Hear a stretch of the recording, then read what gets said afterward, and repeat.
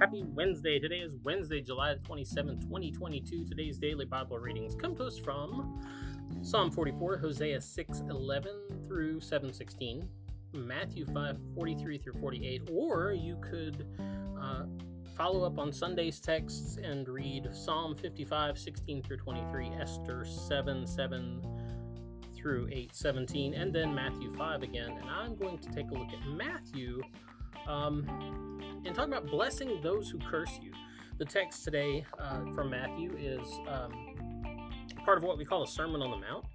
And there are these lines where Jesus says, "You have heard it was said, you shall love your neighbor and hate your enemy. But I say to you, love your enemies and pray for those who persecute you, so that you may be children of your Father in heaven. For he makes his sun rise on the evil and on the good, and sends rain on the righteous and on the unrighteous. For if you love those who love you, what reward do you have? Do not even the tax collectors do the same? And if you greet only your brothers and sisters, what more are you doing than the others? Do not even the Gentiles do the same? Be perfect, therefore, as your heavenly Father is perfect." So he's talking about a completely different way of being, a completely different way of organizing our lives and dealing with the folks we meet in the world. And you know, this is a real thing. It was a real thing then. It's a real thing now. What he was saying is, it's not really, it wasn't out of the ordinary. If you didn't hated somebody who hated you, it was a normal thing. It's understood, and in today's world, it is that way. And we're not really good at that, at taking Jesus' advice here. I'm not good at it. You're not good at it. I shouldn't say that. You may be a perfect saint. Somehow I doubt it. But let's just be honest with each other.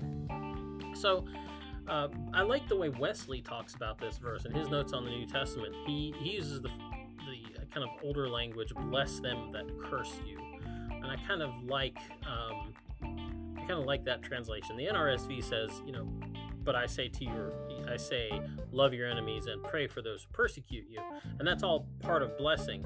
But I kind of like I said, the translation that John Wesley is using, "bless those who hate you," I think because it's more specific than just saying pray for them. Because I've heard a lot of people pray a lot of things for the people who hate them. So yeah, you can pray for bad things too.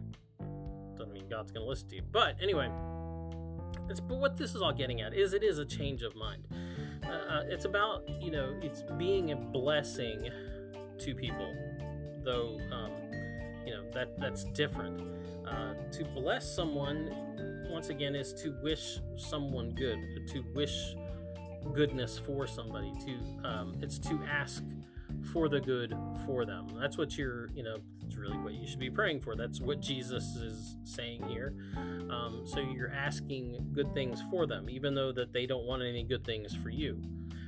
So in a Christian context, that means wanting God to be present in their life in the way that he is present in yours.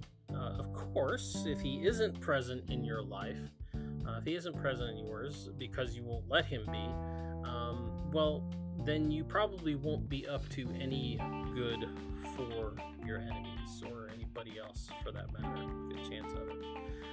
You'll be just like the pagans, which is sad. Anyway, that's the DBR for today. Get out, enjoy the day, and we'll be back tomorrow. Talk to you later. Boop.